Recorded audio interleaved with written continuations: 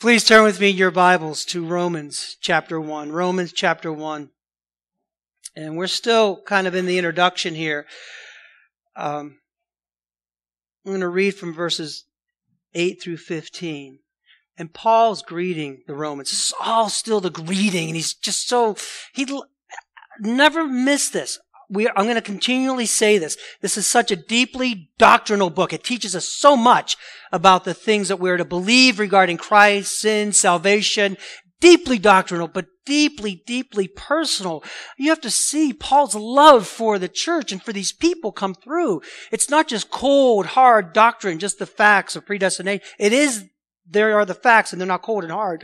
It's not that. It's the love that Paul brings these doctrines in, like what they're placed in, right? That overarching love of God, and that comes through in Paul's love for the people, even as he speaks to them. And that's just true this morning as well. He's kind of just bursting with things to say.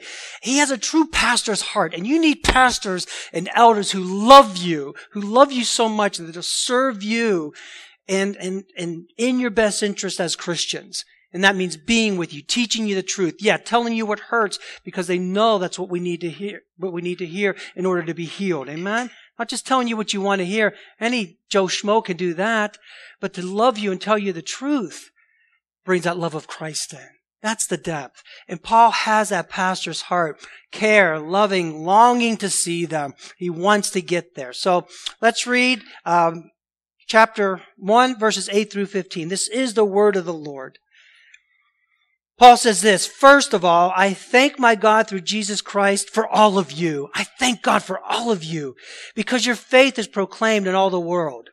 For God is my witness, whom I serve with my spirit in the gospel of his Son, that without ceasing I mention you always in my prayers, asking that somehow by God's will I may now at last succeed in coming to you.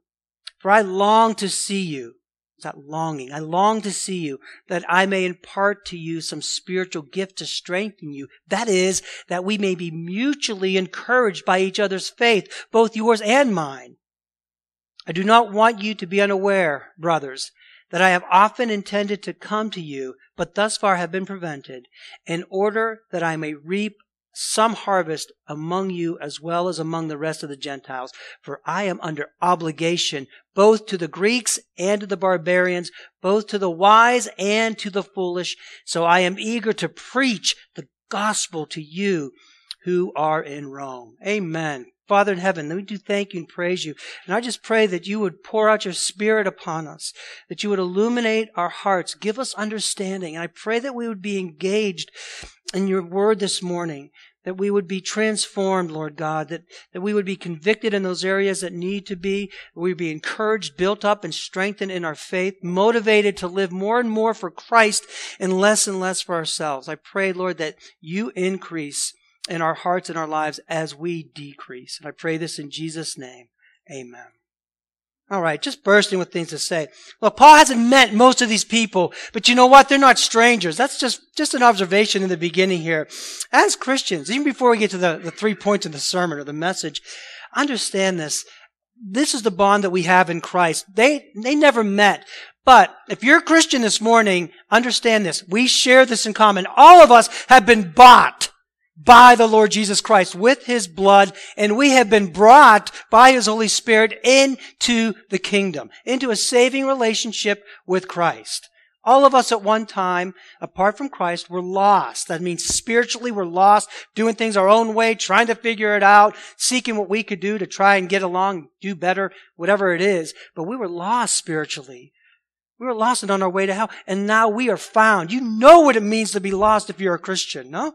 And you know what it means to be found, to be in the Lord Jesus Christ. We know that we were dead in our trespasses and sin. Again, spiritually, this stuff didn't make much sense to us. Right? We manipulated, turned it, made it into our own thing. Now, as he opened our eyes, we're alive. I see my sin. I see his salvation. I know what I was, and I know who I am in Christ because of what he's done for his people. Amen? We're in Christ. We were dead. We were blind. We couldn't see the truth. Now we see. Now we see with his lens. We see through his word, by his Spirit. We know the truth. We were hostile to God.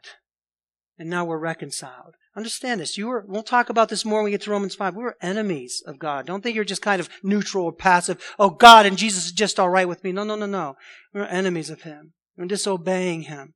That's a big deal. We're walking in our sin. We were hostile, and now we're reconciled. We were on our way to hell. Yes, hell. And now we have a place waiting for us in heaven in Jesus Christ. You know that this morning if you're a Christian. Paul says that to them. I thank my God for Jesus Christ because faith is proclaimed throughout the world. I'm thankful for you, Christians. Even though I haven't met you, I know that we're bought with a price, brought into the kingdom.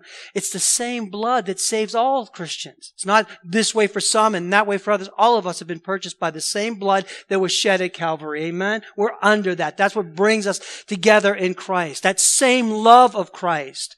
He loves us with that same love that brought Him to the cross. Do you understand that? How much He loves us? That He would die for us? Don't ever take that for granted. Don't ever be flippant with that. That same love, that same Spirit, the Holy Spirit who changes our hearts, who opens our eyes, who gives us life. Amen? We share the same inheritance. It's waiting for us. We praise God for that. All true Christians know this. We might be strangers, but we're not estranged from God. And we know there's a bond, there's a connection that can't be broken between us. Paul's writing, he's never met these. And he said, I love you so much. I can't wait to see you. I want to share this with you because we're one in Christ. Amen? We see this in practical ways all the time. If you meet two strangers, say we meet two strangers, one who's not a Christian and one who is a Christian. The one who's an unbeliever, you'll have cordial conversations. How you doing today? So what do you do for a living? And, the weather's nice out there. Oh, I like this sport and that sport. And we have conversations with them. But when you meet an unbeliever that you've never known before, that's a lot different conversation, isn't it? Once you know that you're Christians, it's like, yes. So what's your testimony? Tell me how the Lord saved you. It's a completely different conversation. We're not talking about the weather or the ball game. We're talking about Christ and our salvation in Him. Amen? We're not strangers. We love each other. We know each other. There's that connection between us who are truly converted in Christ. So that's it. That comes through. This whole Spirit comes through as Paul is writing this letter. And this morning it comes through in his priorities. And we're just going to look at three kind of pastoral priorities. The leaders, and it should be indicative of all of us as Christians, but especially as pastors, as those leaders, as we set that example of Christ. And there's three things that come through in priorities. Number one is prayer, for sure. You have your little outline. I don't make it real extensive or deep, but just give you those points so you could fill in the gaps. Number one, prayer. Number two, His plan, His purpose to come to them and teach them. That's a big deal, to come and teach them. And number three, the preaching of the gospel, which is preeminent. That's the most important thing. So let's check this out as Paul's longing to come to them. The first thing he says, verse 9 and 10, for God is my witness. Listen, I'm telling you, the Lord knows this. Right? I'm not teasing. I'm not just saying this. The Lord knows, the one whom I serve in my spirit, in the gospel of His Son, that without ceasing I mention you always in my prayers, asking that somehow by God's will I may now at last succeed in coming to you. Paul's dependence on prayer. He prayed to come to see them in this particular time to impart a gift, continue to mention. But it shows the absolute necessity of prayer and the priority of prayer in our lives as Christians. It just does. Listen, man, above all else, when we pray and we sincerely pray, that shows a sincere love for God. It just does. You know that we're close to the Lord as we sincerely pray. So it shows that love for and dependence upon God. That's what prayer does. So when you're praying, man, you're showing that. I love you so much. I'm looking to you, Lord, not myself, not others. I'm coming before your throne of grace and I'm praying to you. And acknowledge my love for you and my dependence upon you. Teach me, show me, lead me, guide me, direct me. Answer my prayer, Lord, please. Right? That's what it does. And he prays that way. And our prayer also keeps us close to Him. It keeps us dependent upon Him. It keeps us encouraged in Him. And it does empower us in our lives to live as we ought to. That's what prayer does. Consistent prayer. That's why we pray. That's why we need to pray. That's why we struggle. Even when we struggle with prayer, we got to keep going through that struggle because I know most of us do. It's tough to pray and maintain that consistent, deep prayer life. I love the people that just have that. They're just they're the prayer warriors. Oh, that we would all be like that. Amen. I know if you're a Christian, you want to be more prayerful in that way, more dependent on prayer because it keeps us close to Him. It shows us our dependence on Him. It encourages us and empowers us. Listen, He speaks to us through His Word. We read His Word. This is where He tells us about Himself, who we are, what He expects from us, what the world is like, so on and so forth. He speaks to us through His Word. We communicate to Him through prayer. What a gift He's given to us. We don't write anything down and send it to God. How do we communicate? We pray. We come before His throne of grace. So we do pray. And Paul's praying here. I'm praying for you. I'm praying that the Lord will make a way for me to get there. That's a dependence on prayer. As Paul's like, I'm just making my plans, and I know this time next year I'm going to be there. Only if the Lord wills. And praying to that end. Just want you to be soaked in this. Even if you know this, understand this. This is how we communicate with Him. How we pray, how we show our adoration, how we worship Him through prayer. God Almighty, You've created all things, and we love You. We come before confessing our sins. We come before Him with thanksgiving, right? We come before Him with our desires, with our needs, with our hurt. We pray to Him. Prayer brings us to the throne of grace, as it were, right? We come before the throne of grace by our prayer. And when you fail to pray, or when you're off in your prayer, what's your life like? What's your spiritual? Don't you feel it, don't you? You know that distance. I don't care if you're reading the Word. I don't care if you're doing all your activities. I don't care if you're here. I don't care if you're there. If you're not in prayer, there's going to be a distance between you and the Lord, even for that season. You know it. We know it. We know it from experience. How dry we get. We need to be in prayer. There's no intimacy with the Lord when we're not in prayer, right? Even in our understanding of the Word. Paul's praying, man. That's number one. The pastor prays. He prays. Not for himself, not just for himself, not just for his family, but for his congregation. And Paul wants to be with them. And he's saying, Lord, please bring me to them. Make a way for me to be there. And also, check this out. He says, he prays without ceasing, I mention you. Isn't that cool? Without ceasing. It's not, listen, that doesn't mean every single second he's praying for the Romans every time he's praying. That's not necessarily the idea is this is an attitude of prayer. It's a disposition towards prayer. Every situation, every circumstance, I'm just kind of like a walking prayer person.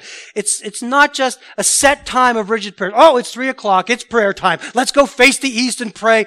No, I mean, you could do that. And there are times when we have set prayer. We're going to have a prayer meeting on this particular night. There's nothing wrong with that. But you individually as Christians and we as Christians have to have that disposition of prayer. That we're praying all the time.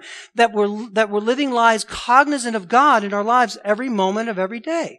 So if you're walking, you can be praying. If you're driving, if you're in the shower, you're praying. As situations arise, as things come to our mind, as we encounter different situations, we are praying. It's praying without ceasing. It's an attitude of prayer. It's a dependence on prayer. I'm encountering another person. I want to speak the gospel to them. I'm praying in my heart, Lord, please give them receptive hearts. Please give me the words to say to this person that they may be drawn to you. So there's that constant dependent attitude of prayer, and we need to work on that continually. Paul prays all the time for his people. Ephesians 1:16, just a few examples.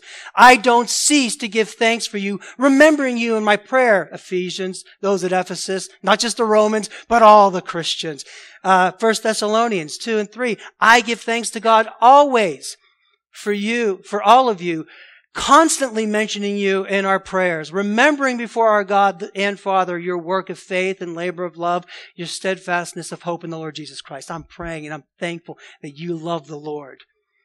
And even in my prayers at times, I'm thankful for this congregation, for your dedication to the Lord, to one another. The Lord is working amongst us, and I give thanks for that.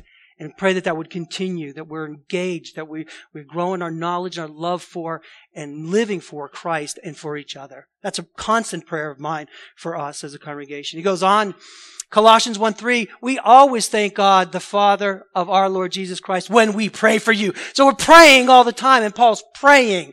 And we see that priority of prayer in the Christian life and for the pastor. He prayed for them, for an opportunity to be with them. And what was the reason? Let's move on. Verse 10. Or verse 11, for I long to see you, that I may impart to you some spiritual gift to strengthen you. He couldn't wait to see them. He wanted to be faced. That is, that we may be mutually encouraged by each other's faith, both yours and mine. I don't want you to be unaware, brothers, that I've often intended to come to you, but thus far I've been prevented, in order that I may reap some harvest among you as well as among the rest of the Gentiles. So he prayed. But then he also planned and purposed to go to them. That's number 2, the priority of teaching, or the priority towards teaching, if you're keeping the outline.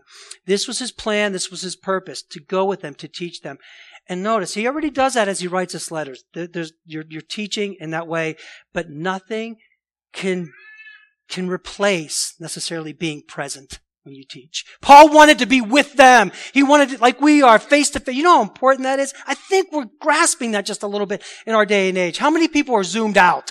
You're just sick of Zoom. You're just tired of Zoom. You just want to see people. And, most of us anyway. I know there's probably some of you that still love Zoom because you're not pretty antisocial. You don't want to be around and you're fine with Zoom. But for the most, Paul wanted to be present with them. And every pastor, every teacher wants to be present with the people. Let's sit down and have coffee. Let's sit down in a Bible study. Let's be here before the Lord together, being there, face to face, imparting that. So he says the purpose is to impart a spiritual gift, some spiritual gift to strengthen you. Don't get all esoteric here, what's that gift? What's that particular gift? Listen, to impart means to share, to give. I'm pouring this into you. I want you to know this. So he's coming to impart a gift. It's in the context here, it's not an extraordinary gift. It's not like Paul saying, oh man, you wait till I get there because I gotta show you this one. I gotta show you this gift. It's not necessarily that he's saying that. He's really not saying that. In the context, the idea of sharing some spiritual gift, being mutually edified, is the idea of simply teaching them the doctrines, imparting wisdom, discerning their gifts, deepening their knowledge, strengthening their faith through the Word. That's really it. It's not like, I have this special secret gift, and when I see you, I'll give that to you. I'm coming to you to impart knowledge. I'm coming to you to give you the Word. I'm coming to you to strengthen your faith. And we see that. That's kind of the tenor in Romans, the letter itself. Right? But he longed to be with them, establishing them on sound, solid foundation of the Word. That's every pastor's, every good preacher's purpose every good teacher's purpose is to have you established on the Word of God, solid, the truth, foundational. It's not coming for simply a meet and greet. I just want to see you guys. I can't wait to. There's part of that in there for sure, but it's not some glorified vacation. He's coming with the purpose and intention of imparting a sit down in the Word of God, teaching, giving himself, giving his knowledge, the knowledge of the Word, so that they may grow in the Christian faith. That, again, the contents of this letter shows that. A good teacher wants to be with you and just pours his life into you, pours it out, right? Not distant. That's why your pastors need to be. That's why your elders need to be available. That's why they need to be accessible. That's why you need to be able to sit down with them, not some just dude over there or this lay person over there. There's a time and place for that, but you need access to your elders. You need access to your pastor. You need access to your shepherd on many, many levels, right? Because we're shepherding you. But you can't have these untouchable pastors who are way out there or exalted in some way. Never, ever, ever do that. Never exalt a man above that. Respect the office. Respect him insofar as he's biblical and teaching you. But never put him up on a pedestal and say, if I could just meet with that man. That man's there. Only Jesus Christ is up there. Capiche? It's a big deal for us. Paul wants to come to them and share to them. It's not simply for that, a meet and greet, but to pour into their lives. Right? And that's what pastors and shepherds do. Why? So that they might be mutually encouraged. Now, check this, listen to this. To be mutually encouraged, what he's saying in this way, it's not necessarily that Paul's going to learn something from them theologically. It's not that he won't. He very well may. It's not like, hey, I'm going to teach you and you're going to teach me. That's not necessarily the import of what he's saying. What he's saying here, from a pastor's perspective, from a teacher's perspective, that's what you have to understand. To be mutually encouraged is this.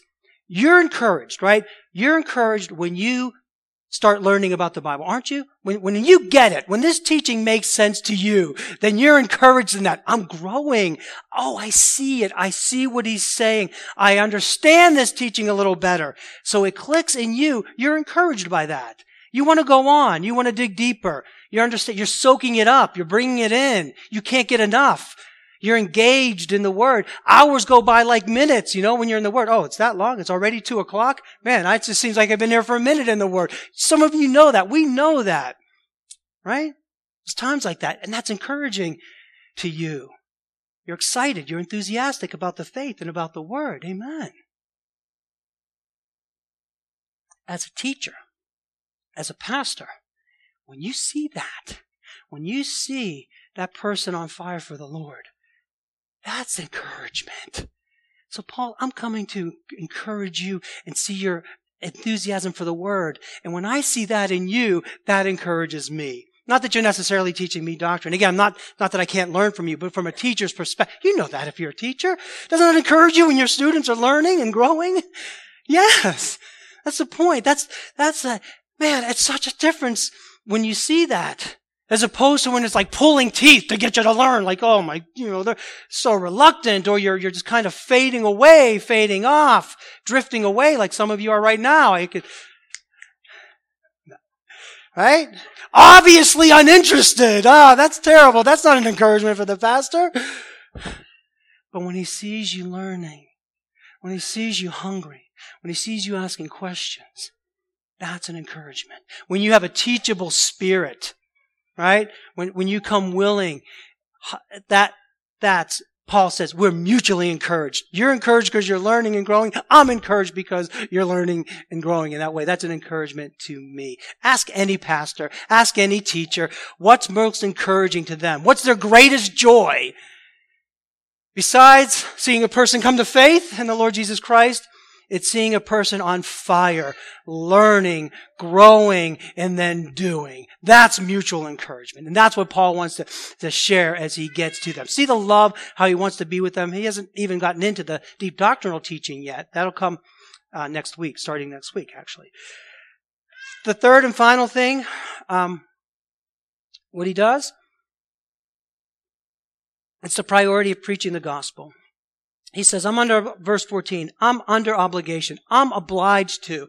It's not a choice. Like, you think, oh, you guys could do this or not. If you're truly called by the Lord, and this should be true of you too as a Christian, it shouldn't be a choice to you whether you're going to share the gospel or not. You are under obligation to everybody to preach the gospel. That's why he says the barbarians, the Scythians, the Greeks, the Jews, every single person. We don't distinguish. We don't discriminate when it comes to the gospel. Why? Because everybody needs Jesus Christ. Everybody needs to be saved. I'm not just going to preach to those people over here or those people over there. Everybody needs Christ.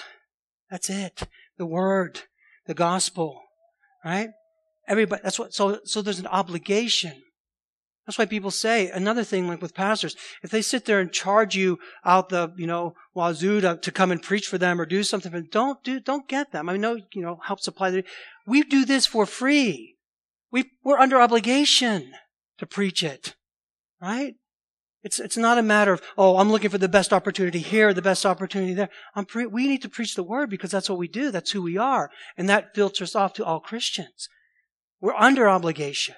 It's an obligation. It's not just something, you can make your choice to do it or not to do it, but in the eyes of the Lord, it's an obligation. As He gives you opportunity, you need to be preaching the gospel of Christ.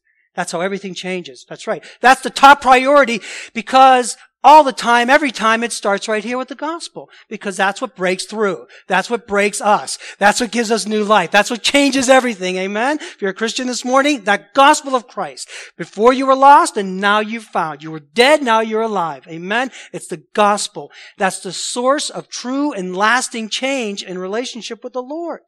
That's it. That's why everything hinges on the gospel and on Christ. It's always true. But listen, and I'm going to make a little application to the times we're living in today because it's important. It's always true that the gospel is top priority. But I think we're keenly aware of it in times like this. You can try anything you want today. Listen, people, we're living in very desperate And I'm not trying to be sensational in any way. I'm not trying to do that. I'm not trying to frighten you. We shouldn't be frightened because we have the Lord. But we are living in times of real darkness, real spirit. You could feel it. You could feel it like a weight on us. Desperate times, foreboding times. People say, oh, we're getting back to normal. And it's nice to see everybody at the concerts and everybody at the games. But if you're a Christian, you know right under the surface, it's not all right. It's not normal. There's something going on right now. And at the heart of it is spiritual battle. I know it comes out in the politics. I know it comes out in the way things are in the world. But underneath that, it's a spiritual battle. And Christians need to be aware of that. You need to understand something right now, guys. You need to understand that right now, the day that we're living in today, when you go out of this place, we're living in a time where objective truth does not matter. It just doesn't matter. There is objective truth, God's standard, but it doesn't matter. The only thing that matters is my truth. It's relative. It's postmodern, postmodern. You know? Rationale. We're living in a day, Christian, where you're challenged that way. Because who are you to tell me that I can't be this or that? Who are you? See, this is why we need the gospel. People are just saying, you can't even reason with people today. There's no rationality. So in the past, we tried to reason with people, reason them into the faith. Man, you just got to preach the gospel and let the Holy Spirit work in their hearts. That's it. And you kind of see that right now. That's always been the answer. But right now, it's coming through more than ever. Rationality is not rooted in reality today. You understand that? You have to understand that. That's why you could ask the question, what is a woman? And you can't get an answer. You can't get a straight answer from people. No, I'm serious. And we're going to watch that video at the Two Lives on Friday. There'll be an announcement on that. We want all of you to come if you can. But this is where we find ourselves as Christians. We're in a generation, especially the 40 and under, that knows very little of or nothing at all about God, or at least the God of the Bible, the true God. I know the Lord has His remnant, obviously, but generally speaking. So when you live in a place like that, you don't have people who care about God. They don't care about what God says. Right? They want God to do what they want Him to do, and if He doesn't, then He's a mean, nasty, intolerant God, and why should we even serve Him anyway? You understand? This is the reality. This is why the gospel is so important. This is why Paul says, I'm coming to preach the gospel. I'm under obligation to all of you. That's what transforms. Like that song says, you can run on for a long time. Sooner or later, we've been running on for a long time. We just have. And there's no fear of God. No fear of God. The Bible says the fear of the Lord is the beginning of wisdom. Proverbs 1:7. Listen to this. This is important. This is the foundation. The fear of the Lord is the beginning of knowledge. Fools, they despise wisdom and they hate instruction. Proverbs 14:27 says this. The fear of the Lord is the foundation of life, that one may turn away from the snares of death. When he talks about the fear of the Lord, it's not this like, oh, I'm just so afraid of God and, it's not that. It is a reverence for God. A deep, deep reverence for Him. That He is Almighty God. Right? A deep and abiding respect for God. It's the fear of the Lord acknowledges His authority. Even if you don't know Him, people know Him in their heart of hearts. Right? And we lived in a day and age in the past where there was that presence of the Lord through the church and through Christ. We don't have that much anymore. So there's no fear of the Lord. There's no acknowledging God. People don't have that restraint anymore. They're just going to do what they want. Even turn things upside down, actually. Right? The fear of the Lord respects His authority, His power, His holiness. That He is God and you are not. That He is the creator and you're just a creature. Even unbelievers didn't get that. But you get to a certain point in a certain time in certain societies when they get so far away from God that that's not even present anymore. I'm here to tell you we're there.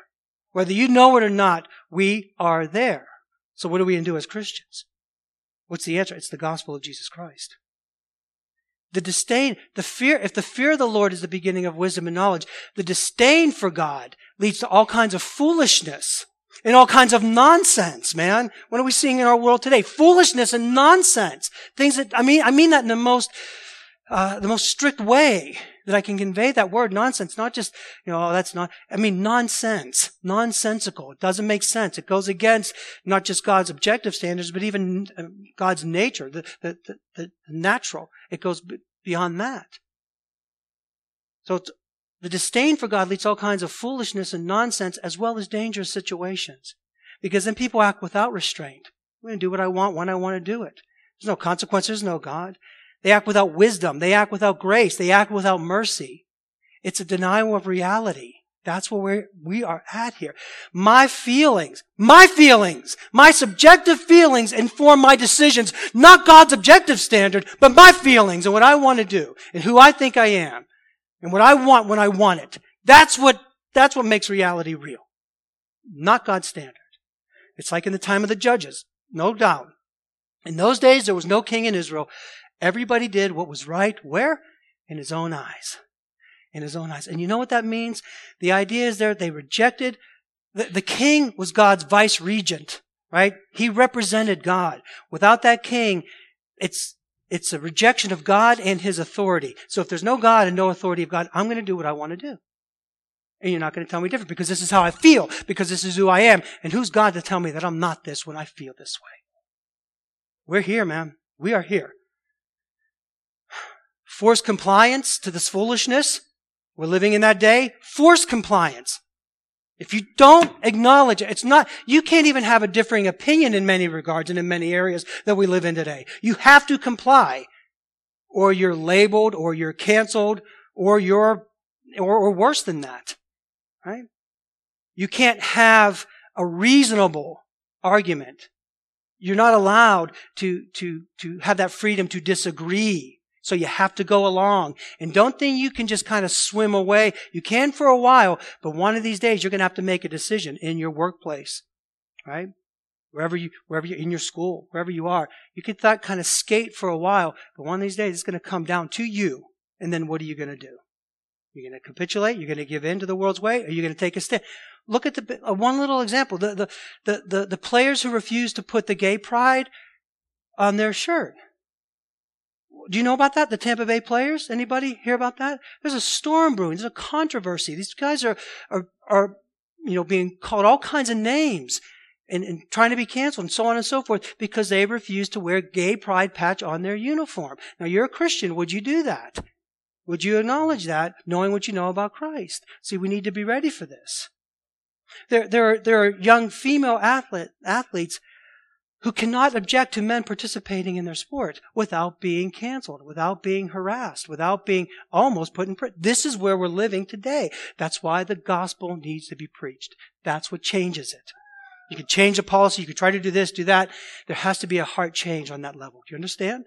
Because now we come into conformity with God's way and not man's way. This is antithetical to God. We're living in a day where there's massive partiality, massive indoctrination on every level, massive corruption in our institutions.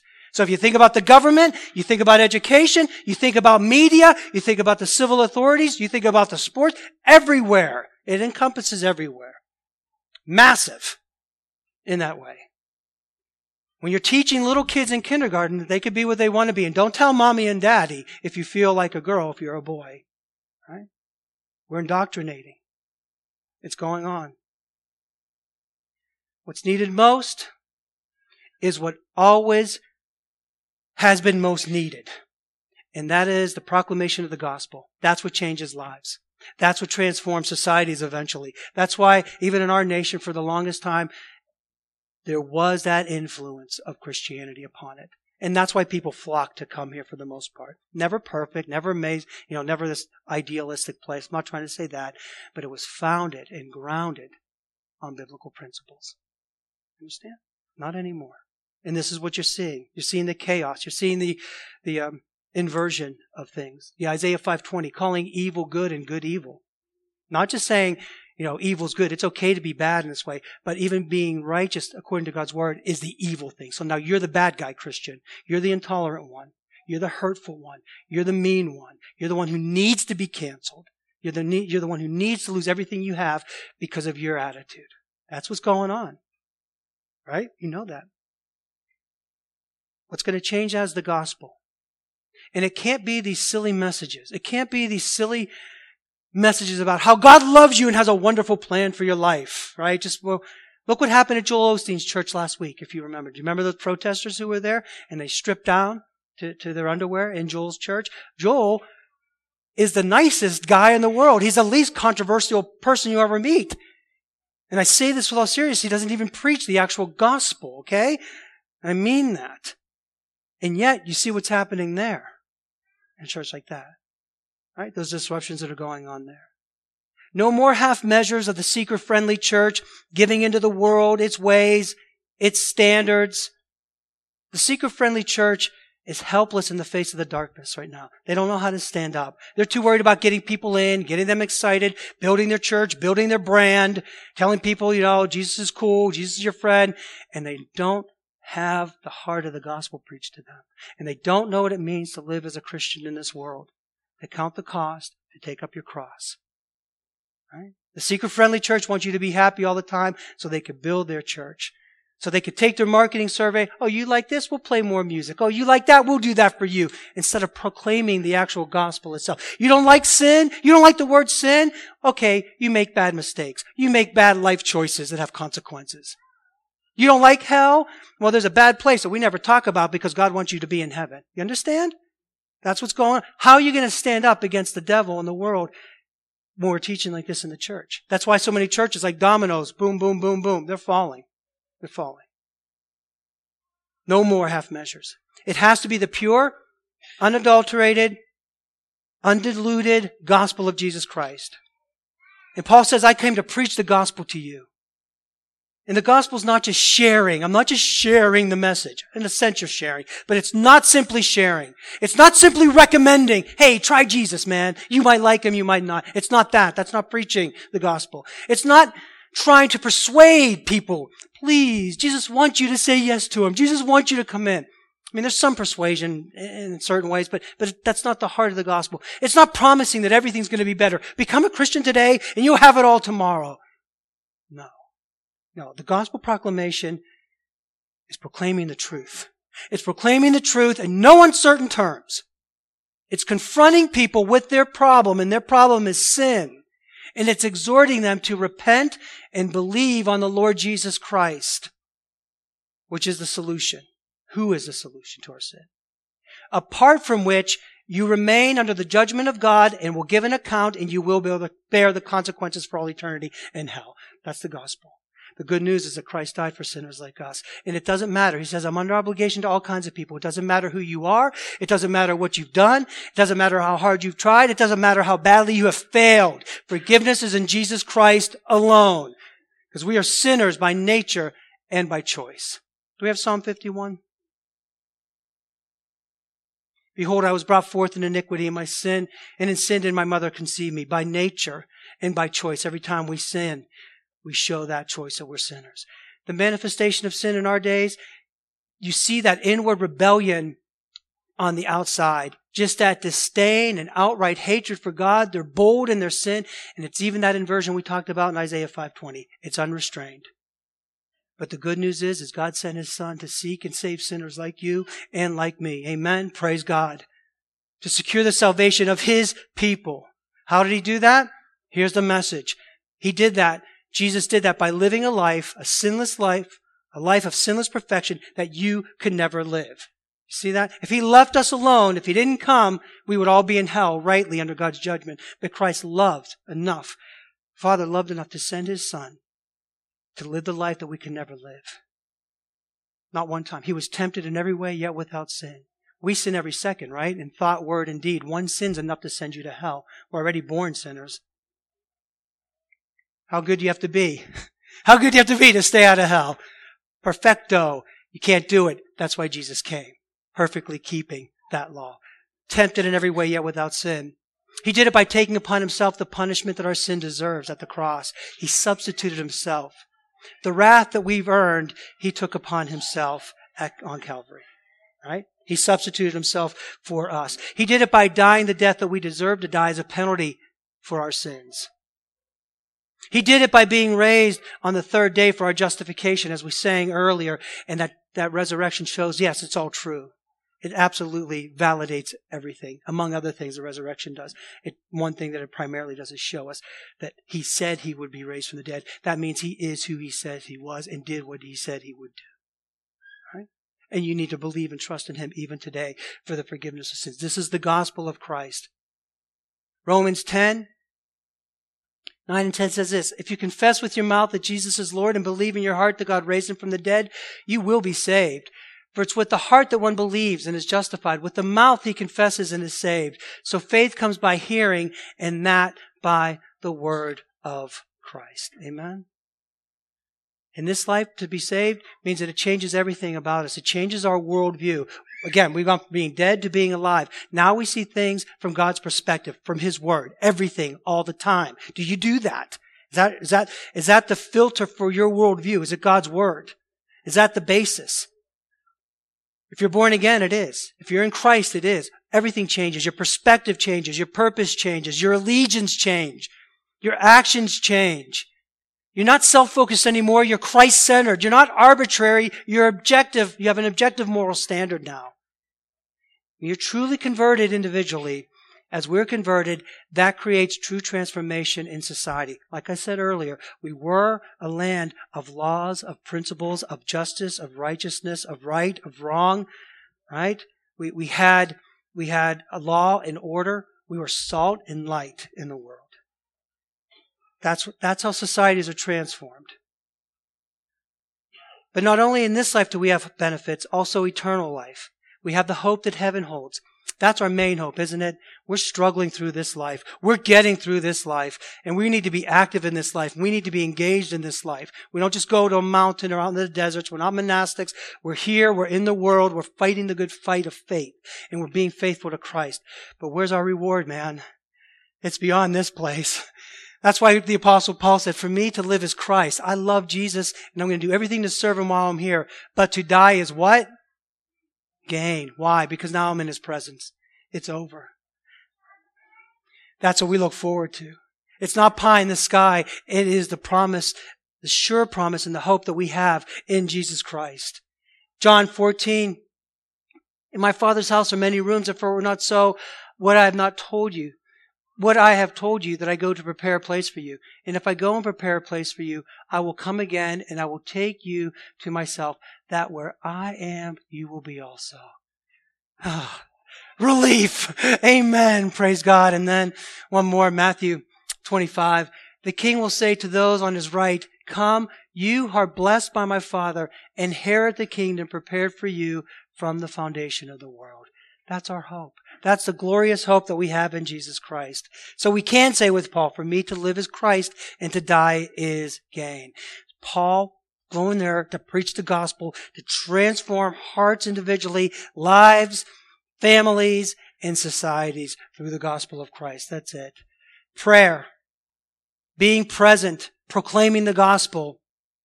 That's Christianity in a nutshell. It changes lives, transforms society. If you don't believe in Christ, then today is the day of salvation. Confess your sins, repent, believe, and receive Christ, and live for him. Right? If you're a believer in Christ, then you also need to pray. You do. Not just the pastors or leaders, you as well. And you need to be present in teaching as God gives you opportunity. And you need to be proclaiming the gospel of Christ as he makes a way for us to do that. Are you doing that? Are you willing? You need to be ready, because here we are.